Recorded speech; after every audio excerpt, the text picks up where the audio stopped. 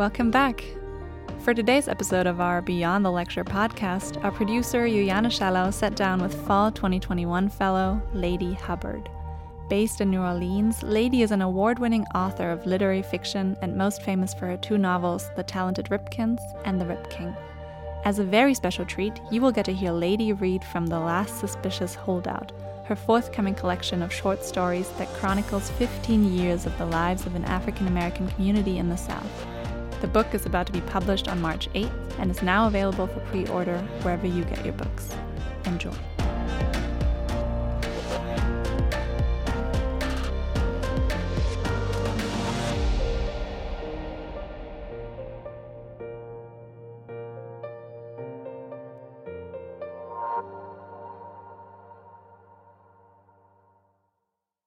This is actually the first story in the collection. Every story takes place or is set in a particular year, and the book as a whole moves from 1992 to 2007. So this is Flip Lady, and it's 1992. 1. History. Raymond Brown hears the sound of laughter. He puts down his book and looks out the window. Here they come now, children of the ancient ones, the hewers of wood, the cutters of cane, barreling down the sidewalk on their huffies and Schwinns, little legs pumping over fat rubber tires, brakes squealing as they pull into the drive, standing on tiptoes as they straddle their bikes and stare at the house with their mouths hanging open, just like before. Some of them he still recognizes. He made out with that girl's sister in the 7th grade, played basketball with that boy's uncle in high school. This one was all right until his brother joined the army. That one was okay until her daddy went to jail. And you see that girl in the back, the chubby one standing by the curb next to the brand new Schwinn? She hasn't been the same since the invasion of Grenada 9 years ago in 1983. The Spice Island. When the Marines landed, she was living in St. George's near the medical clinic with her mother, the doctor, and Aunt Ruby, the nurse. The power went off, the hospital plunging into blue darkness while machine gun fire cackled in the distance like a bag of Jiffy Pop bubbling up on a stove. Oh no, Aunt Ruby said, just like before. It's all there in the book on his lap. Colonizers fanning out across the Atlantic like a hurricane, not exactly hungry but looking for spice. They claimed the land, they built the plantations, they filled the islands up with slaves. Sugar kept the workers happy, distracted them from grief. And 400 years later, you have your military invasions and McDonald's Happy Meals, your ho-hos and preemptive strikes, your Oreos and Reaganomics, your Cap and Crunch, and Kool-Aid. These kids can't get enough of it. They sit in the driveway, they shift in their seats, they grip the plastic streamers affixed to their handlebars. One of them kicks a kickstand and steps forward, fingers curled into a small, tight fist as he knocks on the kitchen door. Flip Lady, you in there? Just like before. They roam the entire earth in search of spice, so why not here? Why not now? Flip Lady, you home? It's me, Calvin. For the past few weeks, they've been coming almost every day. Raymond closes the curtain. He shakes his head and turns towards the darkness of a back bedroom. Mama! It's those fucking kids again. 2. The squeal of old mattress coils, a single bang of a headboard against a bedroom wall. The Flip Lady wills herself upright, sets her feet on the floor, sits on the edge of her bed and stares at the chipped polish on her left big toe. She stands up, reaches for her slippers, straightens out her green house dress, and walks out the bedroom door. She shuffles into the living room where her 19-year-old son, Raymond, sits on a low couch, reading. Long brown body hunched forward, elbows resting on his knees as he peers at a page of the book on his lap. In an instant, his life flashes through her mind in a series of fractured images, like a VHS tape on rewind. She sees him at 16, face hidden behind a comic book, then at 7 when his feet barely touch the floor, and before that as a chubby toddler, gripping the cushions with fat, meaty fists, laughing as he hoisted himself onto the couch. Without breaking her stride, and for want of anything else to say, she mutters, "I see you reading," and passes into the kitchen. The flip lady lifts a pickle jar full of loose change from the counter and looks out the kitchen window. "That you, Calvin?" she says to the boy standing on her porch. "Afternoon, ma'am," Calvin smiles. She twists the lid off the jar, opens the kitchen door, and squints at the multitude assembled in her backyard. Calvin plunges his hands into his pants pocket and pulls out a fistful of dimes. He drops them into her jar with a series of empty pings. "Well, all right then," the flip lady says. Calvin glances over his shoulder and winks.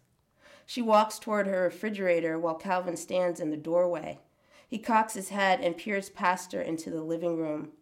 He sees glass angel figurines and the tea set on the lace doily in the cabinet against the wall, bronze baby shoes mounted on a nearby wooden plaque, framed high school graduation photos, Sears portraits of her two sons sitting on top of the TV set, a stack of LPs lined up on the floor, a dark green Lazy Boy recliner in the corner, and along the far wall, a plaid couch where her younger son sits with a book on his lap. He turns back and sees the flip lady standing in the middle of her bright yellow kitchen, easing two muffin trays stuffed with Dixie cups out of her freezer. The flip lady watches Calvin scoop the cups out of the trays, licking his lips, eyes lit up like birthday candles. She smiles.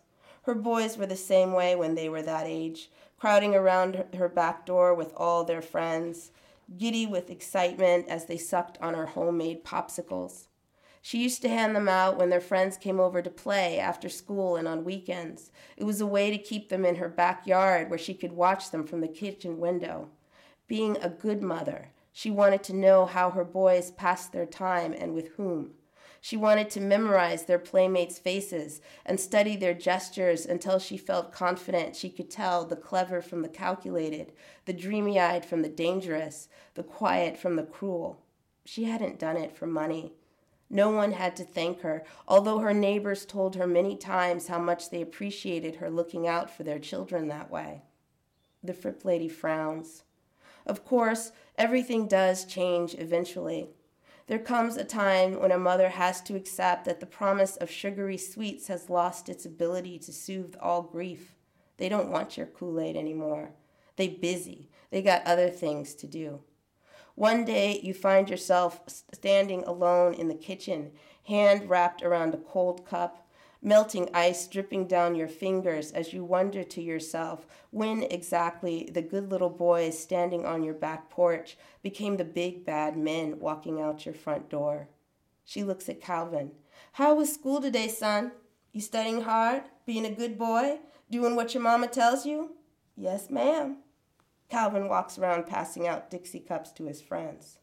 "Well, all right then," the flip lady says. That was Flip Lady, Yes. a short story from the forthcoming collection, The Last Suspicious Holdout. Mm-hmm. And I already loved that one very much when you read it during your lecture. And the novel you're working on right now at the American Academy in Berlin is The Descendants, and Yes. it places the 1980s war on drugs in dialogue with the history of African Americans subjected to drug trials and medical experiments. And I'm quite curious how these two, the short story collection and the novel you're working on right now, how they are connected. What are the thematic links between them? Can you tell us more about that? Yes, well, one thing that I've been thinking about a lot is that the short story collection is all of the stories take place in the same community. And together they're trying to chronicle the transformation of the community over a very specific period of time. And it's, in my opinion, like a very important moment in African American cultural history. So I was really interested in this period where there was a transition from post-civil rights movement to post-racialism. So it ends on the eve of Obama's election. And as a whole, the way I initially conceived it, the collection, was a chronicle of the 20 years prior to that. So it got a bit truncated in its current incarnation for other reasons in terms of the way the stories related to each other individually. That is one thing, because the novel is actually about a community as well. It's called The Descendants. It's about a community where a medical experiment that is somewhat modeled on the Tuskegee experiment took place. And it is about the descendants of the survivors of that experiment, but it's set in the same community. So that was one thing. And then the other thing that I've been thinking about is the cultural and social impact of the war on drugs. So in the novel, I'm trying to link it to sort of a larger African-American history. But it does play a huge part in terms of how I'm conceptualizing the novel as a whole. These years in the short story collection are maximum impact years of the war on drugs. But I was really interested in part on its effects on language and how people talked about racism and race during this period. One way to think about it is as exemplifying a means of implementing policies that had very racist outcomes without actually referencing race. So they weren't targeting Black and brown people. They weren't targeting working class people. They were targeting drug addicts, crack addicts. So you could talk about it without actually saying Black people, for example. This is after the Civil Rights Movement. It's no longer socially sanctioned in a sense to be like overtly racist. You can't just say we're going to implement these policies because these people are Black, right? And so they're going to be segregated or whatever. So people talk about that a lot. I mean, there's a lot that's been written about it, and I was really specifically interested in the impact that had on language in terms of talking about race and racism, because I think it was difficult to have like very direct conversations about racism during this period, in part because of that. And it is because they were talking about crack and crack addicts, and basically the public still had racist stereotypes in mind, and crack was usually used by Black people, while powder cocaine right. So was that's used another by way white. you could talk about targeting is in terms of the penalties for possession were exponentially higher for crack, and there's like class associations between they're two like different incarnations of basically the same drug, but there are class implications with them as well, and there are also racial ones. When you look at the way Black people were represented like in popular culture, drug addicts, they're very threatening. There's something like inherently predatory about them, and so they need to be locked up and put away. So yes, I do think it was racialized. One of the things when I think about images of Black people during that period, like in TV and on movies, is sort of the bifurcation of Black identity in terms of class. So, and in part that's an effect because, no, we're not talking about Black people, we're talking about drug addicts. So you had images of middle class, acceptable, good Black people, and then you sort of had all of these images of really like violent drug dealers. And there's a story in the collection called Crack Babies, because I think that's like sort of the most poignant example of that discourse, because basically there was a lot of talk as if an entire generation of children was basically ruined from birth because of their drug-addicted mothers. So you mean that the notion of the crack baby itself was kind of a myth? I think the New York Times called it a myth crafted from equal parts bad science and racist stereotypes. There you go. You have notes on crack baby. That's funny. There's a story in the collection called that. But yeah, things like that. It's pretty fascinating. I think it made it very difficult to have like a really honest, explicit conversation about race, because all of these things were sort of filtering through the public sphere, and there was a lot of like obfuscation in terms of what are we really talking about here. There were certainly lots of ways that you could say, no, we're not talking about race at all. We're talking about totally different things. I don't know why you always play the race card or bring it back to race, and so I was very interested in that period. Yeah. And what is the reception of that period of time today? So do you think that there's a history of the war on drugs that has been agreed upon, which you try to challenge in your novel? I think I'm really more engaged with the repercussions of it itself, that period of history. So I think there's been a lot of recognition of the ways in which it was not very equitable. And then you had books like The New Jim Crow. That had a huge impact on how people think about and talk about these issues. It had a huge impact on me myself. But again, like in terms of the book, I was really interested in language. So when you say language or dehumanizing language, you mean something like, so I read a piece by an opinion writer from the Washington Post, and he claimed that Black women created a bio-underclass, like this, as you said, damaged future generation. Right. So that is what you're talking about, yes, right? it's just fascinating to me the way these things could sort of be couched in like, this is colorblind policy. It has nothing to do with that. And I think quite revealingly, no one ever made like similar suggestions about being exposed to powder cocaine, right? Which was used by rich white people. Yes. Yeah, so stuff like that. Yeah, I'm interested in what that represented and sort of the long-term effects. I was also very interested in the fact that Obama's election was sort of the pinnacle of the idea of post-racialism, like, we've transcended all of that, and that instead what seemed to happen was a renewed conversation about race. I find that really fascinating. I think the way in which people talked about race changed shortly after this. I think maybe it's just the processing of what had actually happened or what it meant to have the first sort of black or non-white male president of the United States. That is quite interesting and revealing. But what do you think is the reason that politicians and the media focused so much on black mothers? And that's interesting that you're bringing this up because the novel is very pointedly about how black women experience the history of African-American women and the ways African-Americans women are represented specifically, and how they deal with that is also a big part of what the novel is about. So that's a complicated question that's hard. I think black women are often scapegoated in this way. I mean, maybe that's why it's easy to do, because people are used to that. I've been thinking about that from a lot of different angles lately. I see. Yeah. Okay, but maybe we can go back to the Tuskegee experiment that you also mentioned. So that is also thematically a huge part of the novel you're writing. Yes. Would you like to tell us a bit more about that? It's really one example, because there's a lot of examples that I could have used, but it's like the most famous one. It was a study of the progress of syphilis. And it was a government-sponsored experiment on African-American men in a small town in the South. And it went on for 40 years, from the 1930s until I think someone that was working on the project became like a whistleblower that they were doing this. And they were telling the men that they were treating them, and they weren't. They just wanted to track the progress of the disease. I'm using that as like a basis for it, but it is really just the most famous example of the way in which people that are considered marginalized, I don't mean it even just in terms of black people. I think it's really interesting to me in terms of how marginalized people are exploited in this way and become resources for research.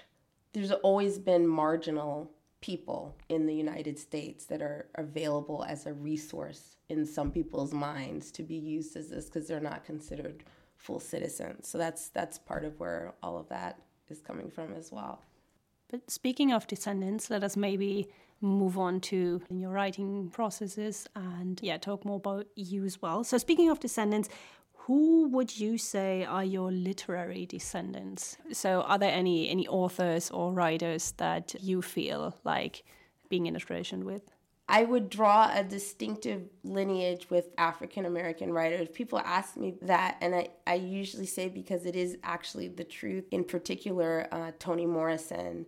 And I say it more since she has passed because this is a way for me to evoke her myself. But she certainly was enormously influential just in terms of demonstrating the possibilities of language for me. But I draw inspiration from so many different writers. I can say that, like, in terms of the form of a novel, like Ralph Ellison's Invisible Man was enormously influential on me. I remember the first time I read Jean Toomer's Cain. That was enormously influential on me. Amiri Baraka, the poetry of Amiri Baraka in particular, and Toni Cade Bambara. There are lots of writers that had huge impacts on me, and not all of them are American or African American either. I was very struck by Bessie Head when I was younger, reading Bessie Head. Actually, it's hard to summarize. I see myself as part of a tradition of African American writers in particular that is like family that inspires me. I don't know, it's hard to end because I write all the time. So I think about books all the time, and I try to read as widely as possible as well. So you say that you write all the time, and writing for you is a means of addressing certain questions that you have in your head. Can you tell us which questions initiated the Descendants, and did you find any answers here in Berlin? They are things that are actually happening in society or in history that I'm interested in, or that concern me or trouble me in some way. And I can't always fix it as fiction. And I don't really want to do that. I think that it helps me to formulate questions. It helps to clarify my thoughts and to see new links between sometimes very disparate elements that I feel like there's something going on inside the intersection between different ideas. So that's why I said like the war on drugs and the use of African American, the wider history of the use of African Americans in medical trials. So to figure out what that means to me, I feel like I learn a lot through the process of writing.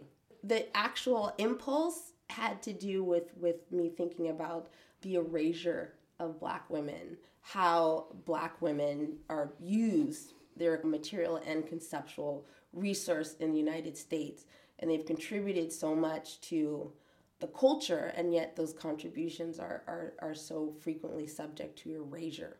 And I think on a certain level, maybe that is the connection for me, or it's part of it with the war on drugs. That is actually how the book came about as an idea. So they're very interrelated. And so maybe it's trying to explore or unpack what is it about those intersections that interest me. Like, what is it that I'm actually feeling in terms of how these things relate to each other? And the act of writing often helps me to sort of clarify that and to see it more clearly.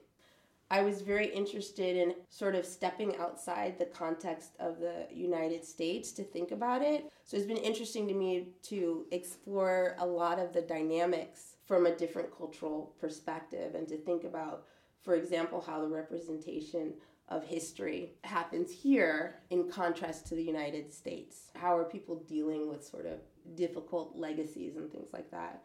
And also there's a lot in terms of how racial difference, cultural difference is experienced here versus in the United States as well. Because I think looking at a different context helps to clarify what is specific to the context that you're writing about. But I often feel that the public discourse about racism in Germany always lags a bit behind. What do you think about that? Is that your impression as well? I think it's really hard to not be conscious of it in the United States, at least right now. I actually have a cousin who moved here. She's lived here for I think 20 years. And her experiences, they seem very, very different, but it's not really an absence. They're just different. Maybe feeling like alienation, or there isn't really a context to talk about certain issues here. That's what I've heard expressed from her, as opposed to in the U.S. where people actually talk about it quite a bit. You're usually living in New Orleans, so in the South. And in an interview with The Guardian in 2017, you said that there are a lot of Southern writers who are not old white guys in linen suits, but maybe they don't get so much attention. What or who is a Southern writer for you, and would you describe yourself as one? I never really lived in the South. My grandparents lived in the South, and I would visit them every summer, but I wasn't educated. They lived in Florida? They lived in Florida. So, and I grew up in partially in Oakland, and then in the Virgin Islands, and then in upstate, or in New York. People tell me it's not actually upstate. And then I went to college in New Jersey and Los Angeles, so not really lived in the South. And then I did write a book that was set in Florida. So I think at the time, no, I hadn't really thought about myself as regionally specific in terms of subject matter, because the book is set in the South. But I hadn't really thought about it in terms of sensibility, or maybe preoccupations that evidence themselves in the text, as a Southern writer. So it kind of surprised me, and then it made me think of what does the term Southern writer evoke for me. And so that's why I answered in that manner. But I think New Orleans might be like a unique place in the South as well, right? And I think you said to me before that you've written about Florida, but you don't want to write about New Orleans. Yes, why is that? Well, that's interesting too. I feel like the South side of St. Petersburg, Florida, that I've written about, but very few people have been there. So it's sort of a blank space. And I think that New Orleans looms so large in popular imaginations that it would be challenging to write about it unless you actually wanted to deal with all of that. In terms of how I represented certain things, I would have to be aware of sort of popular representations of it and sort of the history of representations of it and what New Orleans means. Tell us more about that. So what do people actually think when they hear or think about New Orleans? Well, Katrina certainly looms large.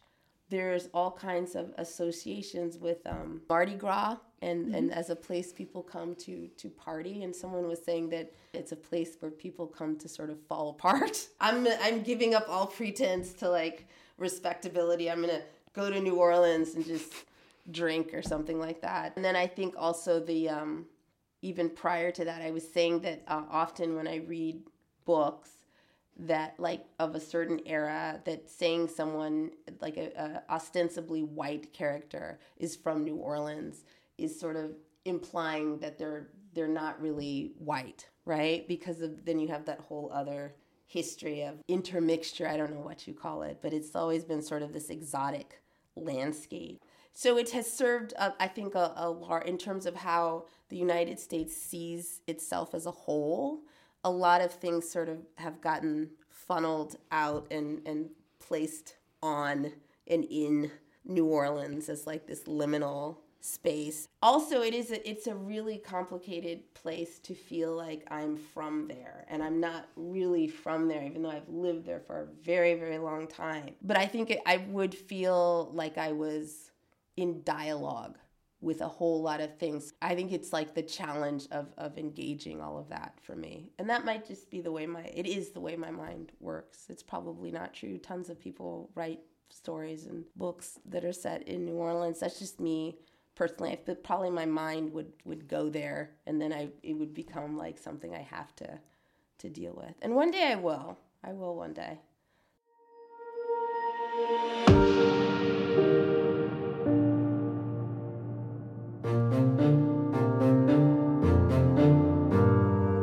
That's it for this episode. You can listen to more of our Beyond the Lecture series on our website, americanacademy.de.